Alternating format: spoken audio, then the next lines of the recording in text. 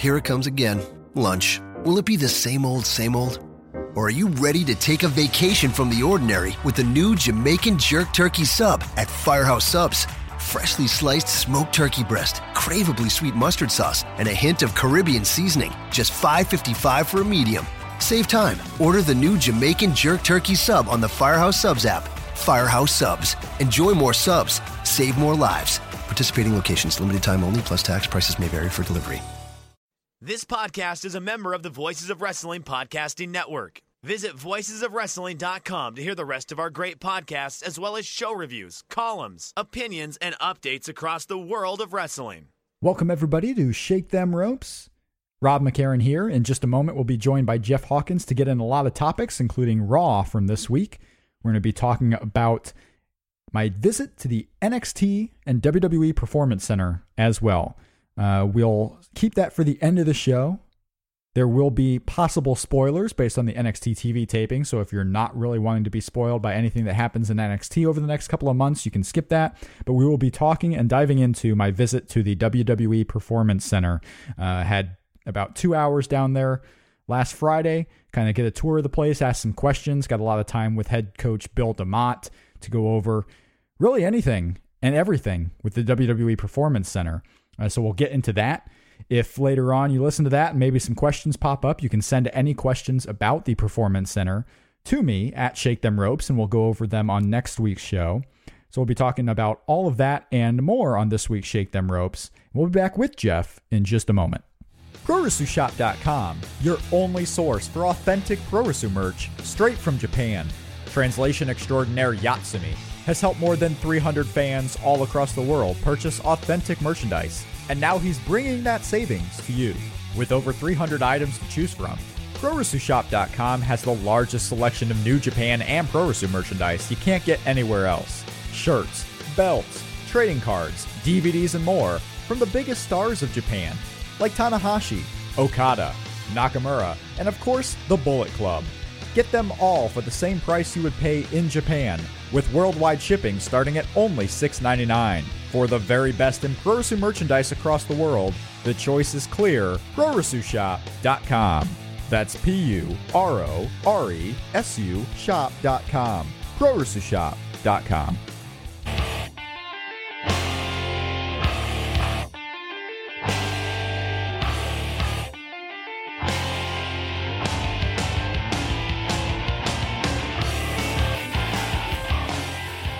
Hello, everybody, and welcome to Shake Them Ropes. It is another week here in 2014.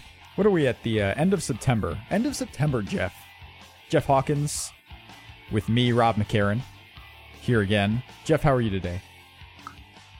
I'm wading through all this hate mail over my Sting argument. Feedback-wise... Actually, I got a couple of nice things saying nice job on my end, so Well, I'll take the compliments. Sometimes it's hard to be the pro on a side where there's just you're up against a lot of people on the other side. A lot of people on the other side are so vocal about it. So obviously you were pro Sting. We got a lot of feedback that were breaking down some of the points you made as anyone would do in a good debate. And yes. A lot on the anti-Sting side for the Hall of Fame. But there were some on your side. Yeah, it's funny because I try.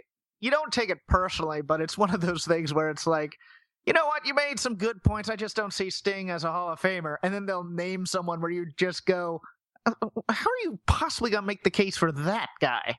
And I guess that's part of the fun of this season. Yeah, I mean, everything's objective. There's no right or wrong answer. No, there is right and wrong answers, Rob. Okay. I'm just kidding. I would say the feedback was probably 70-30 in favor of those not voting Sting in the Hall of Fame, which would make sense because Sting gets about 30% of the observer vote for the Hall of Fame. So you're going to get that. It seemed to fit with how the voting patterns have been. Again, I will just say that I think a lot of people set the bar far too high for North America, and also I just think context. There's something missing here because I don't know. As we said last week, it's a guttural instinct for us where it's just like almost a no-brainer, and then now you're almost trying to find a reason not to let a guy in. And it's interesting, but it is a new week. It is a new week. If you would like to go check out our discussion, an hour-long discussion on Shake Them Ropes, a special Sting edition for the Hall of Fame, you can go check out our feed at Shake Them Ropes or voicesofwrestling.com. You can check out that show. I completed my ballot, and I sent it in to Dave Meltzer. My ballot is officially done for the Wrestling Observer Hall of Fame. Again, we won't go through it until the voting period ends, and that ends in about 5 days. So on a future show sometime in October, before Dave actually releases the Hall of Fame inductions, we'll talk about. I voted for far fewer people than I figured I would, though. Yeah, you said you had changed your ballot somewhat from what you originally thought. Well, I figured I would. I mean, I first look at it. Are some of these public domain arguments getting to you? Not so much the arguments. One, a big motivating factor was I ended up not voting in a category where I assumed I would. Oh, okay. I didn't know everyone on the ballot, and I just wasn't familiar with everyone. So instead of knowing 8 out of the 10 names on the ballot and going with who I thought out of those 8 were good enough, I decided just to not vote in that category at all. That's a very honest and upright position to take, Rob McCarran. Yeah, so I didn't vote, and that was the Japanese category. So I figured there were a couple in there that I was for sure voting for that would make up my 10, and I ended up not voting in that category, and thus I did not end up having 10 names on my ballot. I came up short of 10, so I did not use everyone. I didn't want to fill it out, add in names that I thought were on the cusp just to get to 10 either. Oh. So I voted how I would in a baseball Hall of Fame. Because I'm not one who's going to fill up the entire ballot just because I have 10 spots. Yeah, good on you. So you can all guess who I voted for in the Hall of Fame, and you can tweet us at Shake Them Ropes. If anyone out there can guess the names that I voted in the Hall of Fame, I will give them a prize. Because I'm that confident they will not. AJ Styles. It will be a big prize. It will be a big prize. If you can correctly guess the names that I put in the Hall of Fame, you will get a prize valued at over $100. So go. Are you being serious? Sure, why not? Because no one's going to guess the names I put in. You never know. The exact names. Now we'll have someone tweet us 100 different responses thinking one combination will be correct. Oh yeah, it's like playing the lotto. Yes. I guess I could always just say that no one got it right, even if they did. But I'm honest. I'm an honest fellow. I'm an honest fellow. So yes, I sent in my ballot. It is completely done. I can't have any takebacks. No more arguments for or against somebody. It's all completed. The ballot process is over for me this year. Until next year. But let's go ahead. Hopefully I can get a ballot. Well, I don't know. After the Sting argument, I don't know if... Oh, you put me up to it, you son of a... All right, let's continue. I will say that you will be happy with at least one of my votes. Oh, good. Wow. But which one is it? Ooh. Oh, I think I know which one it is, but yeah. I'd much rather be happier with 2. Yeah, well, what are you going to do? I'm going to punch you in the face. Last night's Raw got a bump in the ratings, over 4 million viewers for the show. Yeah, I think once the game became a blowout, people started turning over. Well, not so much the game. There was a lot of competition last night on broadcast television. That's true. And competition in recent years that they haven't been getting. I mean, Big Bang Theory now competes in the first hour of Raw, and that's a juggernaut on CBS. Yeah, Gotham is a big hit. It's somewhat of a hit for Fox. It's The Blacklist. Episode 2 of this season aired, and then you had the premiere of Castle. I mean, there were a lot of TV shows on broadcast that went up head-to-head with Raw last night, not to mention Monday Night Football that had the Patriots in it. So there were big star power going up, and they did better. And some are putting that on the back of Mr. Dean Ambrose being back. Of course, you had Hulk Hogan announced for the show last night on Raw, so they had somewhat of a star power there. Do you think there was any possible... let's say curiosity to the place that Raw took place in? No, you don't think so at all? Not at all? No one thinks CM Punk is coming back anymore. No, but maybe just to see how they handle it. No, because we've already had I think, two live shows already in Chicago since CM Punk's departure. Maybe three. I know we had Payback and we had a Raw there once. So at least those two shows. This is the third time. You could even tell by the crowd reactions. The crowd reactions, they chanted loudly for CM Punk at the start of the show, as you figured they would. And Stephanie, again, masterful in knocking them down. I called that one. Well, she did great at it the first time. I just, there's part of me that just goes, you know what? If we're moving on, if you're asking the audience to move on, you need to move on. Well, she had to do it to shut them up. I mean, what is she going to do? Stay there silently? People will chant louder. It wasn't so much a knock at CM Punk. As I much disagree. As it, well, no. I mean, you would be wrong if you disagreed. You would just be factually incorrect. You don't think that speech about quitters had a little bit of? Well, no, CM Punk is what gets you there, but that's what you do to shut the audience down because you have to move on. I mean, Stephanie had to do something with her promo. You could do the Heyman and just say he's not here and continue. Yeah, I think that's effective. There's a far more direct way to do it than to troll. But they chanted somewhat loudly at AJ, and I was worried there for a second because Paige was. At first, I was about to say who actually booked this segment. AJ Lee to stand in the ring while Paige, who sometimes gets a little nervous on promos and lays there silently when a crowd starts to react in a certain way. What are you doing putting Paige out there to be silent and letting this crowd just take over this segment? But thankfully, again, this was the third program that's been taped in Chicago. The crowd was not in to sustain chants for CM Punk tonight, no matter what, and they let Paige and AJ continue with their program. The crowd did not really take over this show, which is not a surprise to me, because again, we've seen two shows now, and on those two Raws, I remember sitting here 6 or 7 months ago, whenever it was, when the first Raw in Chicago happened after the CM Punk disappearance, thinking that crowd was going to fully take over the show, and they didn't. They just didn't. And the crowd, they want to see the show too. They just don't want to chant for CM Punk for 3 hours. Yeah, and I think, people are trained.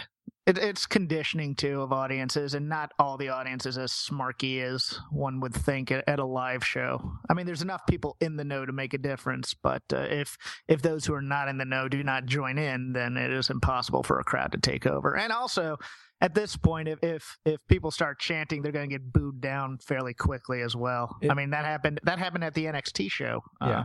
Last time. It's a fun thing to do, to chant for the CM Punk when everyone's doing it. It's a fun thing, but once you've done it, it's over. And then the second thing is, how much fun is it going to be chanting for a guy who you know is not going to be there for 3 hours?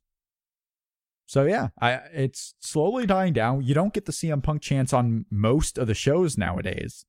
Sometimes in these bigger cities. If you do it for the full 3 hours, it comes off as throwing a temper tantrum. Yeah. Pretty much. Yep. And like Stephanie McMahon said, Chicago quit chanting for CM Punk because they are a bunch of quitters.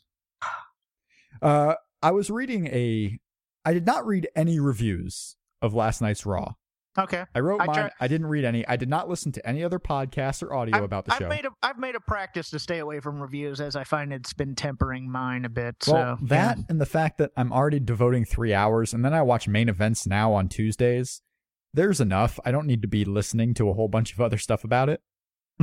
So, especially when I talk about it for an hour here. I like my show, so I will say sometimes I'm vain and I listen back to our show. Oh, I'm so glad you say you like our show. I was so afraid. No, I do. Fired. I like our show. Oh, I listen to our show just to see how many ums I've been putting in and trying to stop myself. Right. But I did come across one today by Rolling Stone, of all places. What? Rolling Stone has a Raw recapper. They review the show.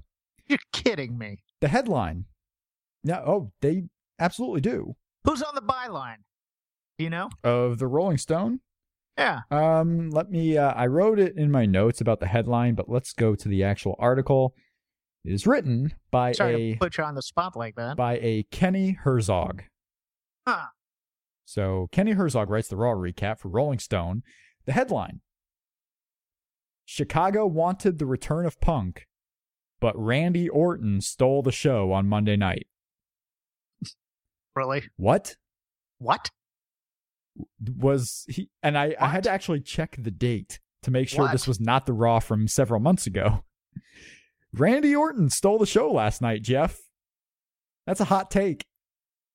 What do you think about Randy Orton's masterfulness on the show last night on Raw?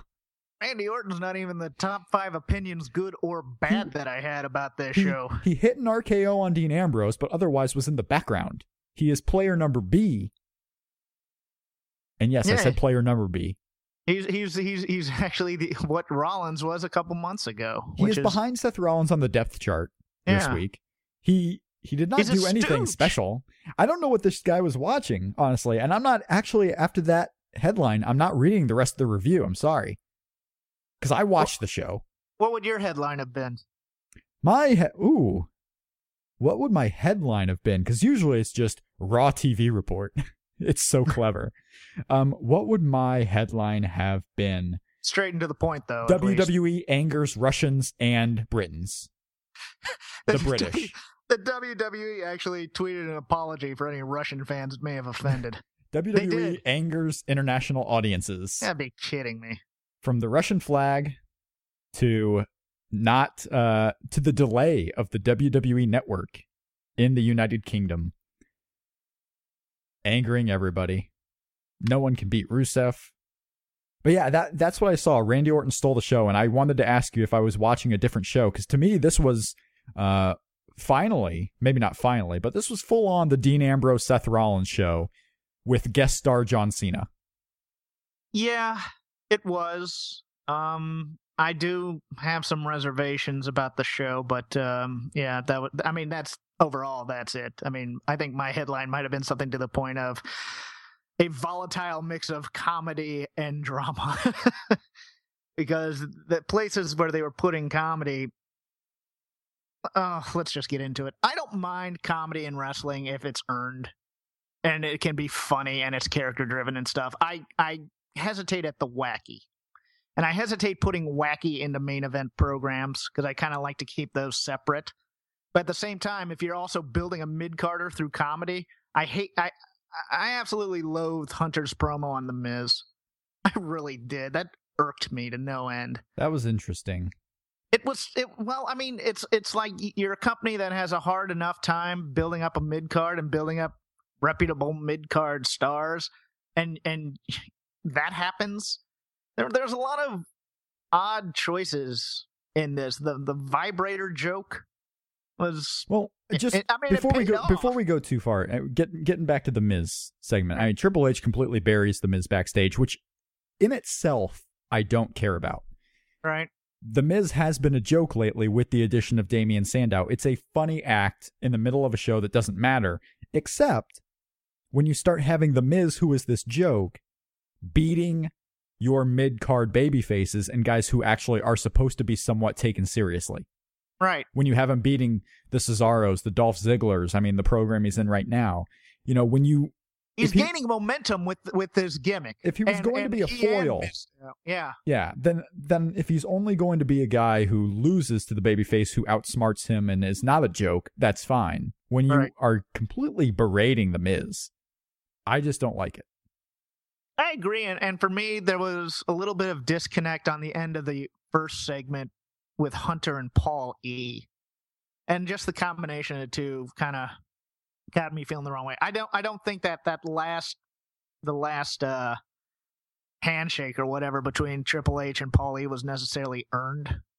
I don't know. It came off as clunky to me a bit. It came off as Triple H needed to get the last word in, and for no reason. I mean, the Paul E part of the segment is over.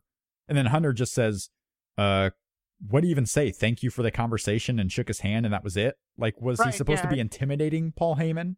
Well, I think it was supposed to basically undermine Paul Heyman and the power he was getting within that promo. And I just thought that was, just leave it be and let Paul E leave, and then we'll be done with this. But no, we had to get that last little bit in. And I just kind of went, I had reservations last week on our show that maybe they weren't going to really put John Cena in this program completely because they were 5 weeks out of a pay-per-view. It was just something to do on the show after a pay-per-view, but it looks fully like they are going to insert John Cena in this Ambrose Rollins program, and they may even either do a triple threat or some type of mini tournament to battle Seth Rollins at Hell in a Cell. He's fully in this program now, it looks like. See, I was thinking, and just the way they lingered on the end there, I was thinking they were teasing Kane and Orton breaking off on Rollins as well and doing kind of a 5-way thing in the cell like they've done before. That's what we need. Well, no, but I mean, I've heard the rumors of this tournament, and I just don't see, I don't see the use of a lot of these matchups. Like, nobody wants to see Cena and Orton again, for the most part. If you beat Ambrose at this point, not that Ambrose is being booked as strong as he could be. He's being booked strong, but it's not the badass thing. He's a lovable trickster who's just having fun, which they've been using that for certain faces, and it's driving me insane now because they used it with the Usos, and I think they used it with Ziggler at one point. He's just having fun, and you're like, I don't want fun out of my main event babyface. I want him to be a badass. Do that more.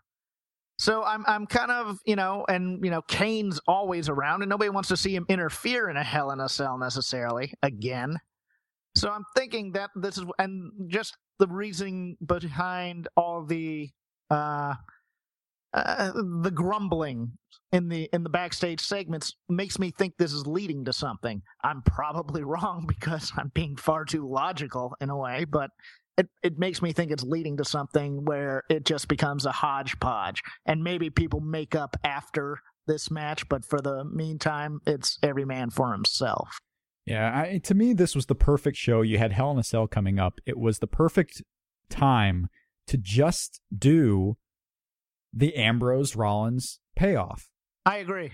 But now you're putting John Cena in it. So say we get this mini tournament where it's Cena and Ambrose, and they've kind of been teasing this the last 2 weeks where they're going at it to battle Seth Rollins. Say you do that match. Mm-hmm. Dean Ambrose has to win, or else you're forever slotting him behind John Cena. Well, they are anyways. Well, I know, but at least you're outwardly telling everyone that. He's still not Roman Reigns in terms of his push, so, I mean... If you do a triple threat, okay, Rollins would have to get beat by somebody, I suppose, but who would that be? Or maybe John Cena gets beat after... I don't know what you do if you did the triple threat, but... Yeah, you still have Kane and Randy Orton out there. And it looks like Randy Orton, or maybe both he and Kane, will be going good here soon as they're tired of fighting Seth Rollins' battles, but that might be still maybe a couple of months away. There's a lot of directions you can go in, but inserting John Cena in the Ambrose-Rollins program that we haven't had an actual payoff for yet, and the matches they've had, they had the Lumberjack match where Seth Rollins won because of a lot of help. You haven't gotten Dean Ambrose's revenge yet. No. Even for the curb stomp into the cement. You haven't gotten anything yet. And now you're just inserting John Cena and turning Ambrose to that direction. It doesn't make sense that they're putting John Cena in this program. It doesn't from a storyline prospect in many ways, but at the same time, it makes perfect sense if you think that they don't have all the faith they can, that there's enough star power in a main event of Rollins and Ambrose. I think there is. You think there is. A lot of educated fans think there is. But they live in a bubble. And they'll look at it and they'll say, well, there's not enough star power there. To me, and also with the Hell in a Cell, with the stipulation, the gimmick of this cage. Yeah, it's like War Games. All you need is the gimmick. The cage is going to increase any buys in a little margin that you would have been getting with John Cena being in the main event. To me, this is the perfect show. If it's a vengeance show or whatever they call these B pay-per-views now in the middle, then you don't need to do it. But to me, this was the perfect slot for them to do Dean Ambrose and Seth Rollins, and it looks as if we're not going to get that. Or maybe we do. If the mini tournament and Dean Ambrose actually wins, maybe we get it. But it kind of derails the story there a bit. Well, hey, both guys were knocked out at the end of Raw. I'm sure they'll be out for a number of weeks and possibly... No, they'll be back. Now, I can see if Dean Ambrose beats John Cena, and John Cena was just another road that Dean Ambrose had to go through to get his hands finally on Seth, and they actually sell that part of the story during the pay-per-view, then okay. But you risk turning him. You risk turning Ambrose at that point to the heel? crowd. Yeah. No, you don't. Yeah, you do. John Cena is going to be the one that the crowd is not going to cheer for in that matchup. Where's Hell in the Cell at? Dallas. You might be right. You might be wrong. What, Dean Ambrose versus John Cena, and you think the crowd would heel on Dean Ambrose during the opening match of the pay-per-view? Yes. Oh, no. Possibly. I'm not saying it's a fact. I'm just saying it's a possibility. I don't think so at all. Okay. I think you have enough vocal people in the audience that they want to see Dean Ambrose. Part of it has to do with how they tell the story the couple of weeks going up on this. You know, if they actually play on the fact that it's Dean Ambrose's, road to Seth Rollins and John Cena's just in the middle of it. Yeah, but do you think they'd go with that subtlety when they're laying out the match? No, because they've been selling, even last night on Raw, they were selling how John Cena wants his hands on Seth Rollins too. To me, you have to take the John Cena part. It's there, but you can't play it up as much. You have to explain why John Cena's in this feud now, but you have to also tell the audience that it's Dean Ambrose's road to Seth Rollins that John Cena's just in the middle of. Not John Cena's trying to get to Seth Rollins and Dean is in the middle of it. Well, no, I agree with that, but they've already explained why John Cena's interested in this. It's just a matter of whose claim to Rollins is more important to the company. Yes. Yeah, well, they got to start telling stories about whose claim is more important to us. I agree. Ugh. You sound exasperated. Well, it's whatever. They have the network. They're going to do the network buys that they get, no matter if John Cena's in the second to last match or the last match at this point. You can't tell them that, though. I can tell them whatever I want. That's a rhetorical whatever I want. statement, Rob. We had the beginning of the seemingly Luke Harper split from the Wyatt family last night. Most interesting the Wyatts have been in 2 months. Yeah, people were trying to, say in different places I read that they think the Luke Harper split was rushed and that they're wondering why they would, break off this hot act. And have you been watching the show lately? Bray Wyatt 1 is not even on the show. And even for the last couple of months, they haven't exactly been a hot act. Well, it's funny because I thought at first when I was first watching it until I heard the go free part of it, I thought they were teasing it now a team of Bray and Harper, and that Rowan had been future endeavored because he didn't appear anywhere in there until the end. So it's like, ooh, okay, good. They've whittled it down, but I liked the video a lot. I think it did its job. It explained what was going on, and it didn't try and shoehorn a feud in there. Yeah. I liked quite a bit. The video, again, it's what we've talked about before on the show, what I've definitely been an advocate of. It's the breakaway where it's not the cliched breakaway where one guy gets mad and the two fight internally. Luke Harper's still probably going to be a heel. Bray Wyatt's going to be a heel. They just go their separate ways because it's time. And what would be really cool... And they have a connection, too, still. Say Bray Wyatt keeps going on this winning streak and he's wrestling guys and he wins matches, and Luke Harper goes on his own and he's a single star and he's winning matches. Eventually their roads might meet, and this guy Bray Wyatt, who took Luke Harper in and fixed him, quote unquote, is now going to have to beat him to get to what he wants, and Luke Harper's going to have to beat his mentor, or whatever the case may be. This could be a long-term story down the road. I don't have any faith that that's actually going to happen. I love that you came to your senses halfway through your sentence. But just because they're breaking off clean now, it is an awesome possibility. And first of all, a month ago, what's everyone on the internet saying? They're all saying, when is WWE going to realize that Luke Harper is the star of this group? Yes. Well, they did. Yes. And I see people saying, I think it's rushed. I wish they wouldn't break up this team. A month ago, you were also one of those people who were saying that Luke Harper is the star of this team. When will they realize it? They did. They're breaking him off. They're going to see what they can do with Luke Harper. There's nowhere more you can go with the Wyatt family. We said this once the Shield broke up, is what are you going to do with the Wyatts? There's no other three-man teams in this company. Well, I didn't realize I was being indicted on such things. Not you, I'm just saying others. Yeah. I hear this all the time. Well, here's the deal. They didn't give them the tag belts. There's nothing else to do with them. There's nothing else. They killed so many feuds with the Wyatts quickly. I mean, they rushed rematches of the Shield over and over again. They had them go up against the Usos 8 million times without winning the belts. They could have built towards a match between Show and Henry in terms of 4 big guys just going at each other in terms of that, and they gave that away for free and then rematched the heck out of that. There was nothing more to do with this team except shake up the lineup somehow or break one of them off. Yeah, and they're breaking off the right guy. I fear for Rowan because I don't know what you do with him unless they actually do team with Bray. Maybe they're a tag team. Well, no, I just see Rowan continuing to train a bit and getting a little bit less green in there and just playing the bodyguard role. Could, yeah. Well, whatever works for him. Or you can bring someone up and be a new member of the Wyatt family. You very well could. There's certainly guys in NXT that might fit that kind of mode. There are large, tall men in NXT. Yeah. There are certainly candidates. We kind of hit on this. WWE did issue an apology today. For anyone that might be offended that the Russian flag was disrespected on Raw, with the Big Show tearing it down in his feud with Rusev. And that appears to be a feud that will continue. And that brings us to a new segment that might be weekly, based on what I say. And that's what we got wrong. Because apparently I just get things wrong all the time. But you know one thing I absolutely got wrong? Is Mark Henry. Last week on the show, you asked me if I still believed that Mark Henry was not going to turn heel.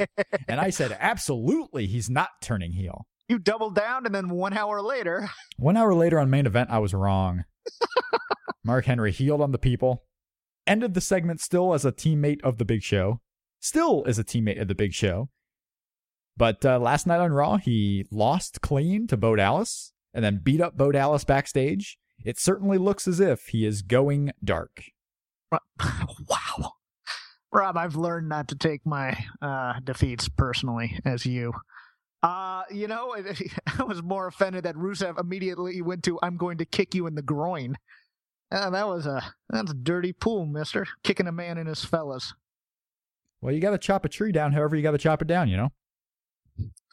This man is a decorated Russian athlete. How dare he stoop so low as to kick a man in his fellas? Well, you do what you gotta do. Big Show's reaction to that was mine, so it was one of those things where it's like, yes. I get that WWE is a worldwide company, and so they now have to watch their sensibilities lest they want the network not in Russia. But at the same time, they've been on both sides of this in terms of controversy. They've tweaked pro-Russia and now tweaked anti-Russia. It's kind of, occasionally you just, you either have to just stop doing this type of stuff, or you have to say it's a TV show, relax. Well, I mean, am I wrong on that, or do you support this? Because that's not even the least of. I can't believe they disrespected the flag. No, there's no doubt they disrespected the flag. So why not apologize? Obviously, they got heat from somebody, and they wanted to issue an apology. I don't think it's a big deal. They just did it. They apologized. No, but who's to say next week on Raw that they just don't do it again? If I'm Russian, I think it's a big deal. I mean, I remember I complained when the American flag touched the ground, so I mean, I could see that point. I just, somebody okayed this without thinking about it. Yeah. Which seems ridiculous. Maybe part of the problem is that you have Lana, Rusev, and Big Show, and you have the Russian flag involved, and not one Russian in the bunch. Yeah, that's true. But I mean, this is also a company that won't allow you to use the term steal, and instead is trying to use the word pirate, which makes no sense. to gloss over sensibilities, and it's. Let me put it this way: if Dean Ambrose pirated that case, doesn't that mean he just has an inauthentic copy of it? Sure. I mean, now you're just focusing on stupid bullshit. Well, it's all stupid bullshit when you think about it. Right. Pardon my French. The whole thing. I mean, the flag thing, the vibrator joke. It's one of those things where it's like, okay. Did you like the vibrator joke? I didn't get that out of your opening little speech there. Did you like it or no? No. Because I thought it should. I don't think that kind of humor should be used on that type of wacky humor should not be in the main event level. It was weirdly placed for sure. It did pay off something that they said earlier in the show, which is that it keeps personal things in. I appreciate the writing of the joke. I don't appreciate the timing of it or who said it. I love how it just turned on by itself with no provocation, too. Just decided to turn on. No one was bumping the case. Just turns on. Jamie Noble and Joey Mercury, the new corporate stooges, they were entertaining. I like them. A little bit higher profile. Jamie Noble got the first words on WWE TV in several years. Just so long as I don't see them in an evening gown match of any kind, I'm fine. But at the same time, it's also a little bit, it's a little insulting to Dean to stick stooges against him. But I guess they're just kind of copying the Austin storyline in a way. Yeah, I'm perfectly fine with this. At least Joey Mercury and Jamie Noble are 20 years younger. Yeah. And actually still look okay. Yes, they're small. It led to the one true comedic highlight of the night when Dean Ambrose mocked being afraid that they were sending the cruiserweight division after him. I like that line. I liked Khali's line that he couldn't hear him that high up.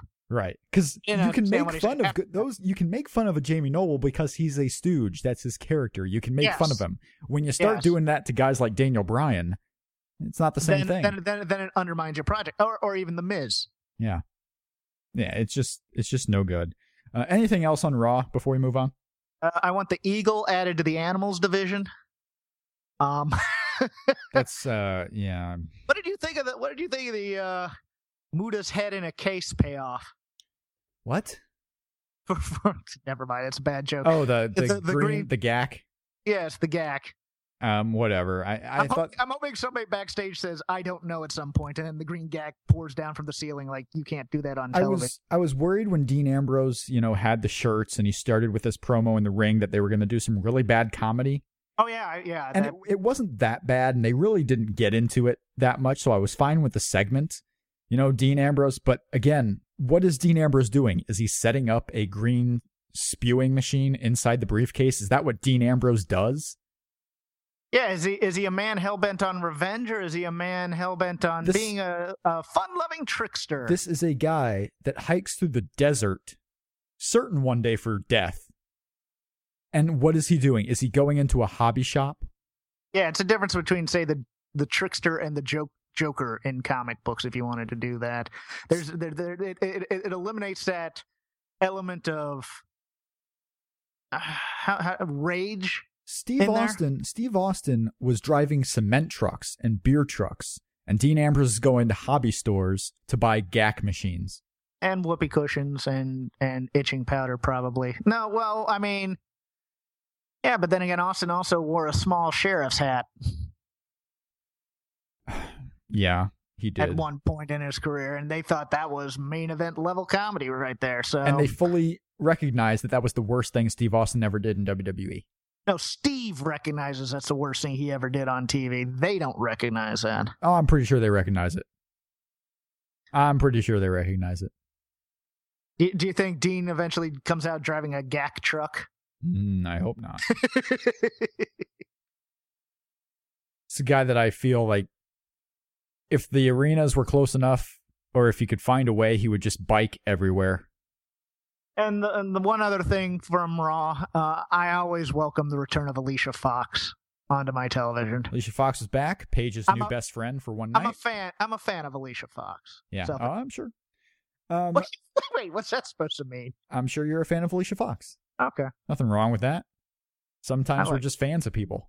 Yeah. Like I'm a fan of Alexa Bliss. And I am a fan of Sasha Banks. Alexa Bliss, I was stunned and very disappointed.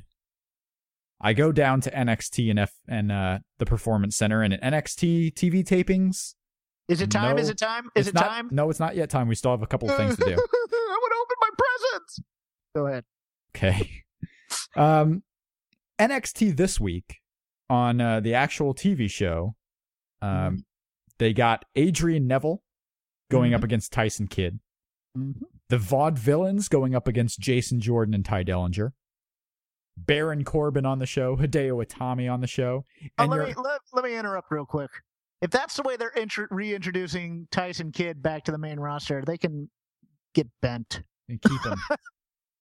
They're taking something that actually worked in NXT was the division kind of Tyson Kidd and Natalya. It actually played into the feud that Tyson Kidd had with Sami Zayn going for the title. But they're just taking that small part, the division with Natalya, putting it on Raw with no context behind it and no reason for it. Well, they put with context in terms of total divas. Yeah, that's not context. What are you going to do with them? Is Tyson Kidd going to feud with Natalya? He'll probably cost her a match by not paying attention or doing how whatever, important are these divas matches? They're not, and they put 3 of them on this show. Is she going to cost him a match somehow with Damian Mizdow or Adam Rose? What's it going to matter? My big fear is they're going to do that rumored Brie Nikki Hell in a Cell match. There's no way that's happening.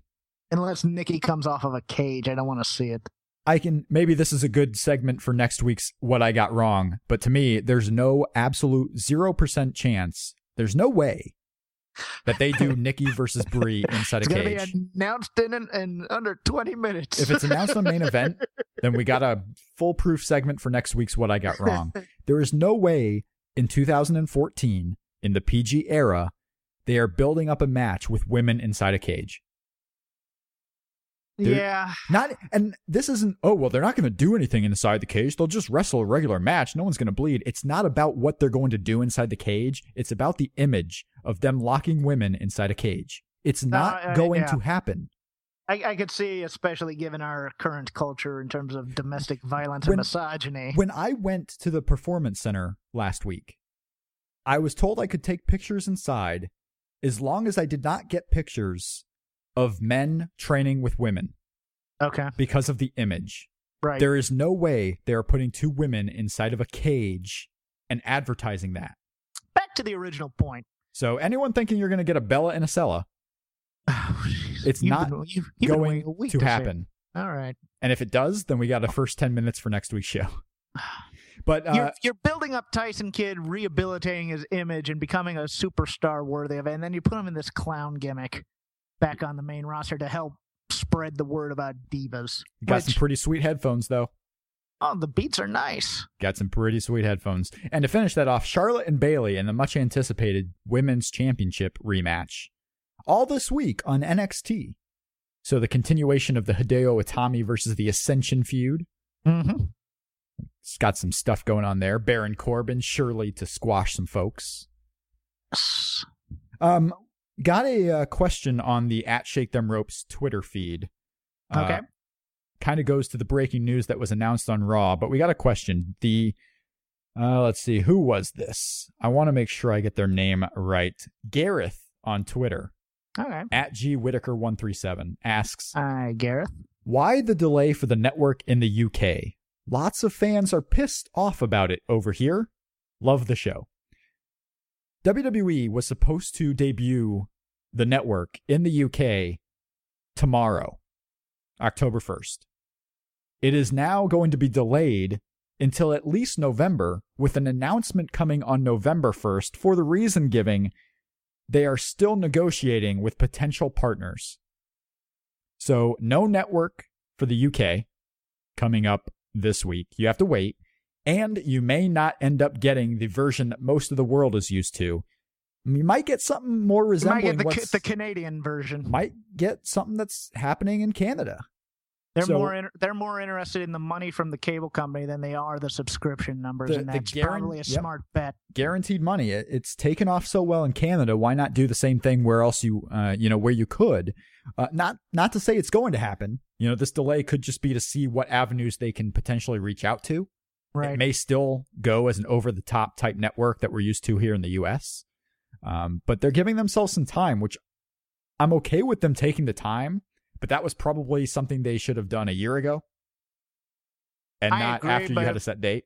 But it might have also been they were getting ready for one plan, and then a new suitor came in, so they decided to back off of the launch just to see if this new suitor, this would be a better-looking guy for them to go with as opposed to the... They better hope the new plan works, because now you've upset a lot of people. Because this is one person on Twitter who's saying that a lot of people are pissed off about it. There's a lot of articles out there on the web today about how UK fans are completely upset.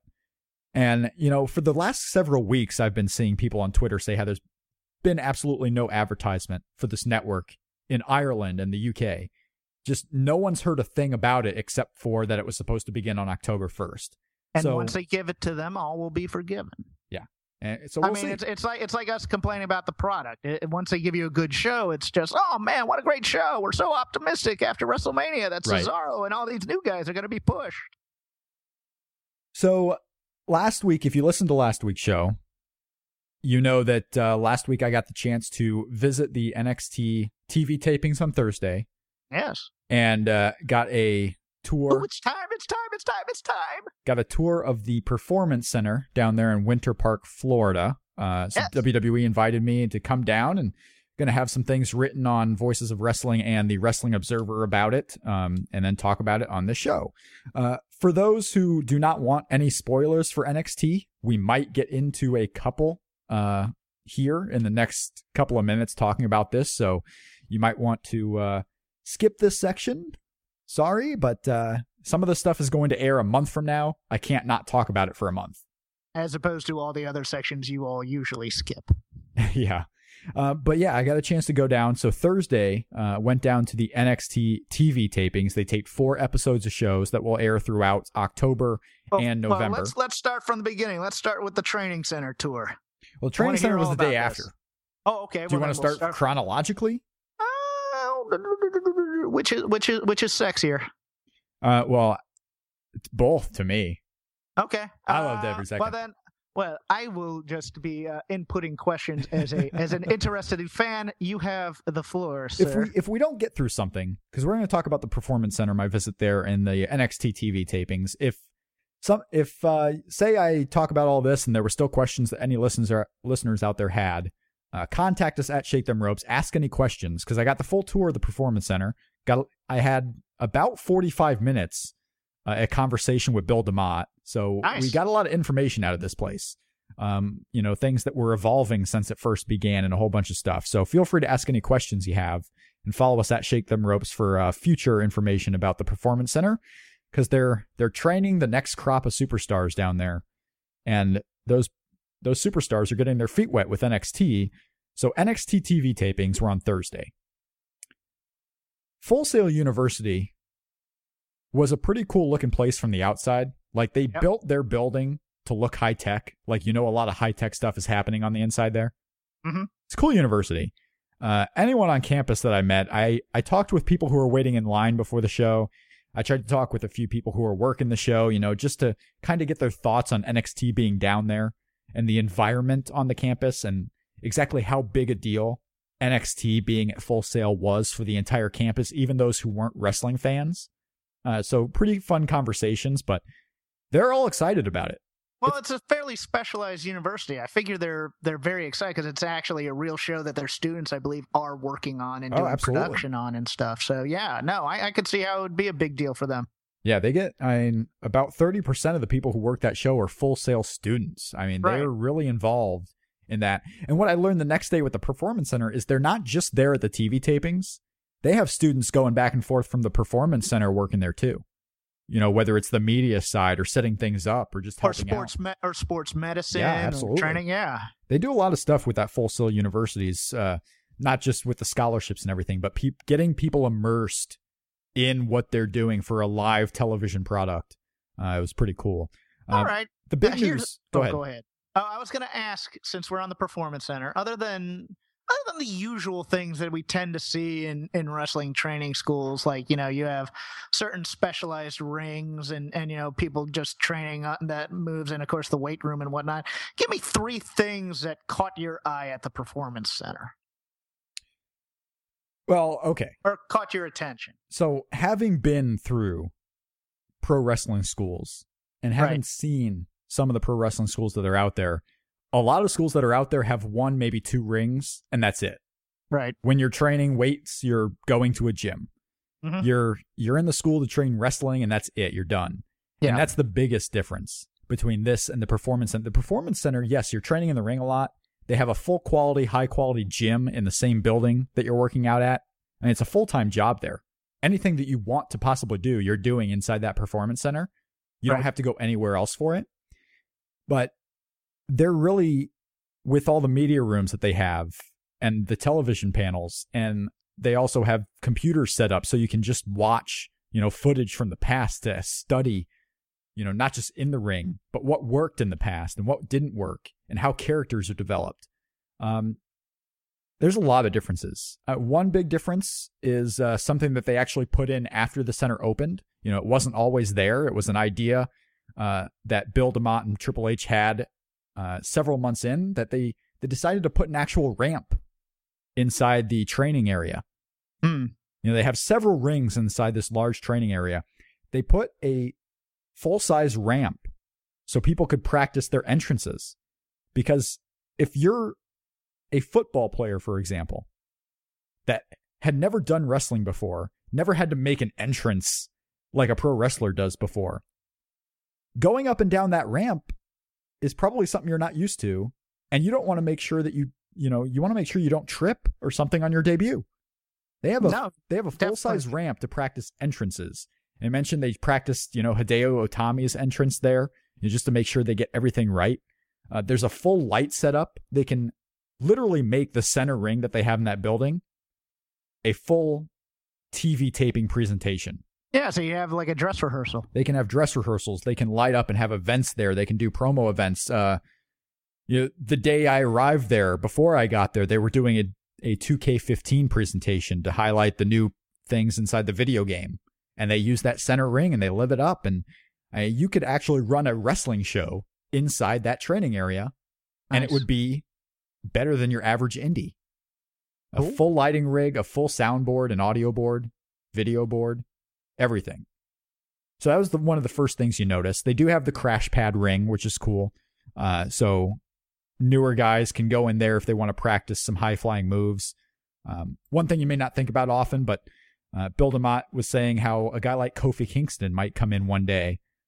Maybe he's been out after an injury, or maybe he just wants to try a new move. You can go to that crash pad ring and try all the new moves that you want to incorporate before you're fully perfecting it. Right. So you can try things out. As opposed to going to your local watering hole. Right. Instead of having to go to a pool or just hope that you get it right in a regular ring the first time. And of course, it's for the newbies too. You just want to practice all your moves. I mean, the inside training area is wonderful. You have so many different rings that you can have different classes. You can have the women training with women. You can have the men training together. You can have different levels of talent training in different rings with different coaches. The day I went there, they were in full training mode. There was no NXT live event that night. So anyone and everyone that was contracted there that wasn't on the WWE house shows that night was there. They were there working out in the gym. They were there in the rings. We got some pictures up on our Twitter handle. Others will be inside some of these stories that I write. But yeah, I mean, in one ring, I was watching, Albert train with Prince Devitt and Kenta and Kevin Steen all in the same ring. In another ring, photo. Norman Smiley was training with Sarah Del Rey, and they were training some of the newer people, the newer guys in WWE, Chad Gable and the likes. And then he had a ring with Billy Gunn training different, like, chain wrestling and different things. It was a whole lot of action going on in that ring. And that was just half of the performers. The other half are either in the trainers' rooms, or they're lifting the weights. They're doing their conditioning. Some are watching videos of different content. I mean, it's a school campus, basically, is what this performance center is. Okay. And there's a lot of stuff going on there. It's not just inside the ring training. They're training really the whole thing that whatever you're going to do in WWE, they're training you to do. Whether it's interviews with the media, whether it's going to different, whether it's a Make-A-Wish meet or greeting fans in a meet and greet, whether it's interviews, whether it's announcing. When I was there, Corey Graves was working on his announcing. Huh. There's a lot of stuff going on. Now, did you happen to catch a sneak peek of anybody watching tape, and do you know who they were watching? Yes. I did. Oh, is that okay? That's all you're gonna. We can talk about that off air then, I guess. Yes, I watched. I'll just say I watched. Corey Graves was watching tape as he's working on, whatever it is the next phase of his career will be. Announcing or whatever that may be. But yeah, there were people watching tape. again, inside the ring, it was a Friday, so as Bill described it, was kind of like a loose day. They had just done the TV taping the night before. Right. They didn't really have any NXT house shows that weekend, so there was kind of a loose day for them, even though everyone was there working. Now, did anybody know you and call you out for your former life? I didn't really see anyone. Okay. I saw Drake. I know you were a little worried about that, or not worried, but no, I wasn't worried. No, I wasn't worried. I don't know these things. You're just a journalist. Now you're just a dirt sheet guy. No, I wasn't worried. Well, most of the guys that I was in the Indies with have either been fired by WWE and they're back on the Indies, or they're referees for NXT.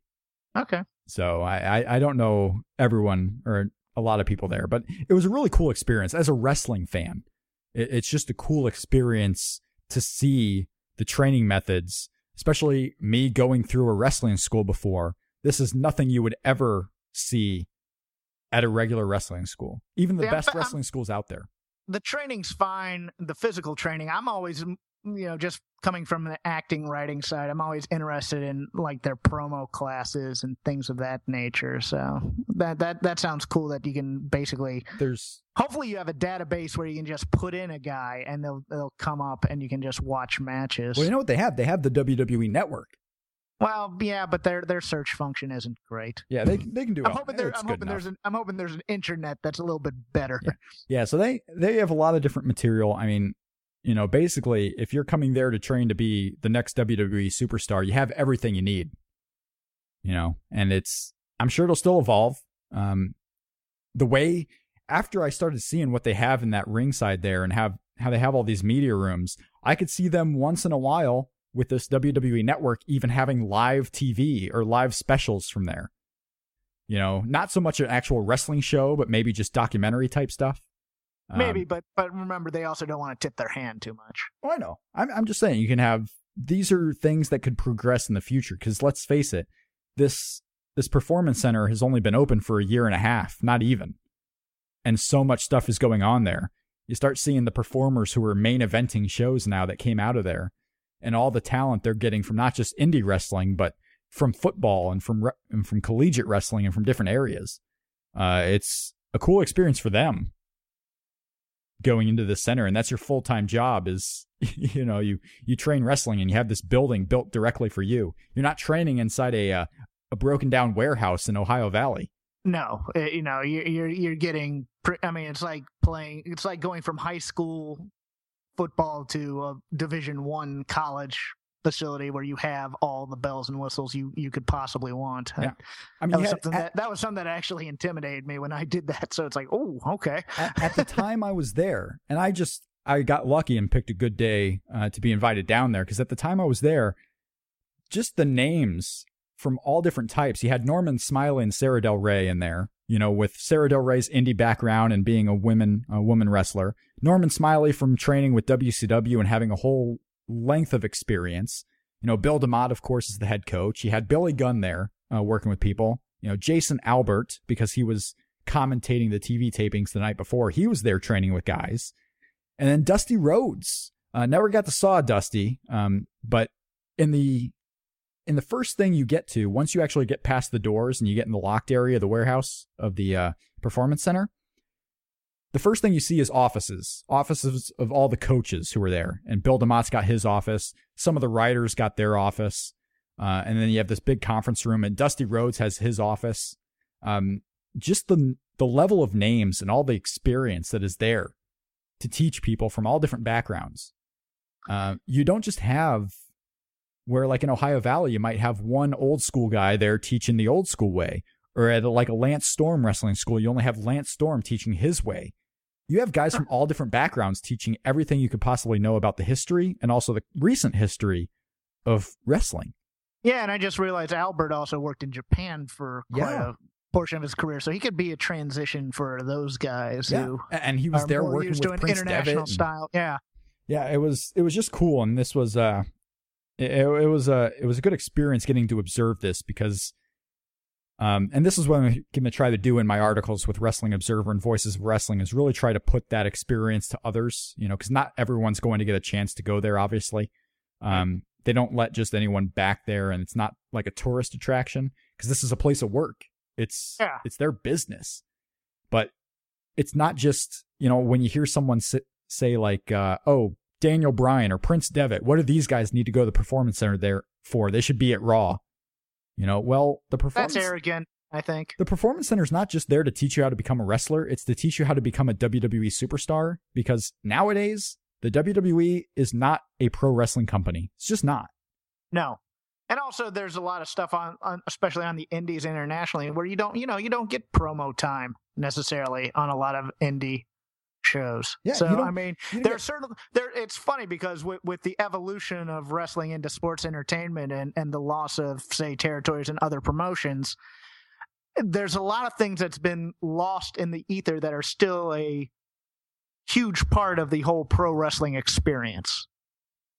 Yeah. I mean, just working with others in the company that you're going to be working with. Hard cameras. Yep, Prince Devitt. Yeah, you had referees there in the Performance Center training, getting things back up and running. But yeah, you have a whole bunch of stuff. And the referee is a very important part. With the TV tapings beforehand, the referees are the producers of the show. They're telling the guys when to get back after their match is over. They're telling them, where to stand with, towards which camera to do their victory celebrations at and so forth. It's a lot of moving parts inside a TV taping like that. That's really cool to see from a firsthand perspective. But the big news from the TV taping side is that Prince Devitt has made his debut in NXT. The day after, I didn't get a lot of time for Prince Devitt, but he was talking about how he got goosebumps during his entrance at the NXT TV show. And I would think for a guy that's wrestled in the Tokyo Dome and all these places that had maybe 25, 30,000 people in them, you may not get goosebumps for an entrance inside a building with 300 people in it. Prince Devitt was thrilled with his debut. Well, it's also some of your first exposure to an American audience mainstream, so I could see that definitely. Yeah. I could see being. It's kind of like the old, the what they call the UFC jitters in mixed martial arts. Yeah, sure. You've fought on different shows, but until you've been on that level, and I'm sure once called up to the main roster, there's going to be that a little bit of hesitancy there at first, but you got to get over that quick, otherwise, you're done. They've been, building up this tension with Hideo Itami in the Ascension. And finally, Hideo Itami had enough of it. He got a friend from Japan to come with him. And it was Finn Balor. Prince Devitt has debuted as Finn Balor. He made his debut to a roar. Like everyone in this building knew who he was and was so happy to see him. And they did the Itami thing where they put his name that he's known as, and then it was so cool because you hear Hideo Itami announces that he's brought a friend at the start of the taping of the 4th episode. And then they go the whole episode. The Ascension has a match. Hideo Itami comes out and he says something to the point where this is the friend I've brought. The arena goes dark. Then the Titantron goes up and it says Prince Devitt, and it stays there for about 10 seconds. And this crowd is going nuts. And then it kind of fades from Prince Devitt into the Finn Balor. And Finn Balor comes out with this kick-ass music. Like, his theme was awesome. I might as well just mark out for the entire presentation. That's a good thing. Because it was great. Finn comes out. The two proceed to completely destroy the Ascension. Killed dead. The Ascension sold for about 15 minutes on the ground. It was awesome. And there you have it. Finn and Itami are now the two of the big stars on NXT. Putting over new guys strong at the expense of maybe a little bit loss of faith of established guys. Well, not so much loss of faith. I think they're going to be... loss of faith, but no, they're going to be going up. You're supposed to do it. Yeah. That's the way you're supposed to do it is what is my main point. I don't care if the Ascension's going to end up on SmackDown, and they're not going to amount to anything, I don't think. I mean, I like them. I like the Ascension. I like them. I'm not in love with them, but I mean, if they're the ones always put in there as they're going to be part of this new rebuilding of the tag team division. All right, let's start building it because I love tag team wrestling. Yeah, I like the Ascension work. I like the Finn debut. Another big factor of the TV tapings, and something that stood out to me, is who they have faith in for long matches. Sami Zayn wrestled 3 times in lengthy main event caliber matches on the TV tapings. Yeah, I'm not. Are you surprised by that at all? Well, I'm surprised because they do this rotation, and Sami Zayn was in virtually every main event. That's, that can be both good and bad, I think. I mean, they're definitely positives that they have faith in him, but of course, there's always that downside where it's like, well, you're so good here. Why would we want to leave you? And also, didn't they do the same thing with Hero before they released him? Yeah, I mean, they put him in multiple matches back to back. And this is the Sami Zayn road to redemption. He's still going after that title. I don't think by any means they're going to release Sami Zayn. Well, no, that's not even close to what I was going with. I'm just saying who they have faith in. I know. But I was just saying, well, don't read too much into it. No, they like their Sami Zayn. He's been going to TV tapings. He's been on the road for WWE. He's a great, great man. He's a great man. And plus, we got Sasha Banks and Becky Lynch together. Yep, they did the Becky Lynch heel turn. This is fantastic. They are a team. Becky Lynch and Sasha Banks. Never have to leave the house. Oh, they worked. They had a match with late in the tapings. It was good stuff. The crowd didn't see the heel turn coming, but she did it. That's a plus. I love when they can pull that off and it's earned. Yeah. No, I will say that without giving any more spoilers, is the 4 episodes that were taped at this NXT TV taping, and they'll start airing, I believe, the 3rd week of October. All 4 TV shows are must-watch TV shows. They were really good. You have, of course, Sami Zayn main event matches. You had Sami Zayn's road to the title. Mm-hmm. You had Finn Balor debuting. You had Hideo Itami and the Ascension. They were, I believe, part of 3 of the 4 TV shows. Because they keep doing the beat down Hideo until he brings in his partner and he gets, a little bit even. Old school, baby. Yeah, you had a lot of stuff going on in these shows. Baron Corbin continues his road of Rampage. A lot of stuff happening. Very good stuff. You got to go watch those shows.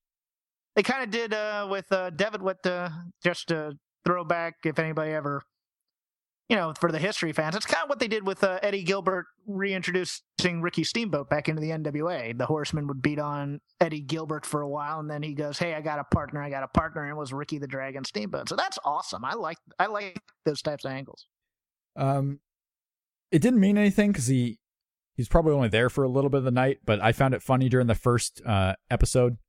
The very first episode they were taping on the show, Michael Hayes came out to watch some of the matches near the soundboard. Yeah. He was watching, I believe, the women's match with Carmella. And then there was one other match he watched. And then right before Sami Zayn, he left. And I thought, oh, hopefully they've seen all they need to see from Sami Zayn. And they don't need to be checking him out any further. Or maybe they need to go to a monitor or something and watch. Yeah, he just wanted to see some of it. It was good. There was a lot of people there. Triple H was there. Maybe it was just ogling women. Maybe. Been known to happen. But yeah, overall a good experience. As I write the articles, we might talk about a few other things that come out at it on future shows. But that was just kind of a run through. Performance Center. Awesome that DeMott gave you 45 minutes in terms of talking to you. He's so proud of the place. He's so proud of what they've done there. You can tell that. Getting Adam Rose on TV and getting the Wyatts and getting the Shield on TV and the prominent roles they're in has kind of given more motivation to DeMott and the coaching staff that what they're doing is working. And they just love the place. They're so proud of it. I got to talk. And usually, in prior years, something like this would be heavily guarded where it's like, we don't want media in here. So we don't guarded. want to see them. And I think that's awesome that they're, even on the lower level, that they at least seem appreciative that people are paying attention to. Absolutely. They want eyes on it. And it was certainly a good experience. Got to talk with Nick Dinsmore a little bit about how much Indiana sucks, but it's fun times. Luckily, he got out of Indiana. Good for him, working there in Florida. But yeah, good experience. Watch those NXT shows because they are awesome. Don't necessarily need to watch the Monday Night War. I watched the Steve Austin episode today. I might as well just go back and watch the Steve Austin DVD because there was nothing new outside of that.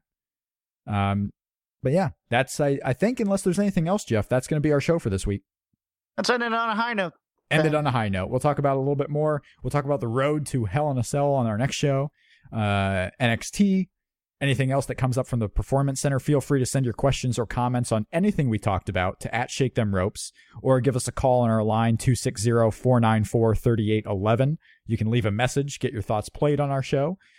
For Jeff Hawkins, I'm Rob McCarran. We'll see you all next week. In a world of 1 million wrestling podcasts, there is a new shining star with great interviews, analysis, music, and me, Matt Kuhn, on total engagement. Go to any podcast platform to listen today. Enjoy all your favorite sports like never before at BetMGM. Sign up using code Buckeye and receive up to $1,500 back in bonus bets if you don't win your first bet. When you register with BetMGM, you'll get instant access to a variety of parlay selection features, live betting options, and the best daily promotions in the business. And with BetMGM at your fingertips, every play and every game matters more than ever. Place your money line, prop, or parlay bets with the king of sportsbooks today. Sign up using code Buckeye and receive up to $1,500 back in bonus bets if you don't win your first bet. BetMGM and GameSense remind you to play responsibly. 21 plus and present in Ohio, subject to eligibility requirements. Rewards are non-withdrawable bonus bets that expire in 7 days. Gambling problem? Call 1-800-GAMBLER. In partnership with MGM Northfield Park.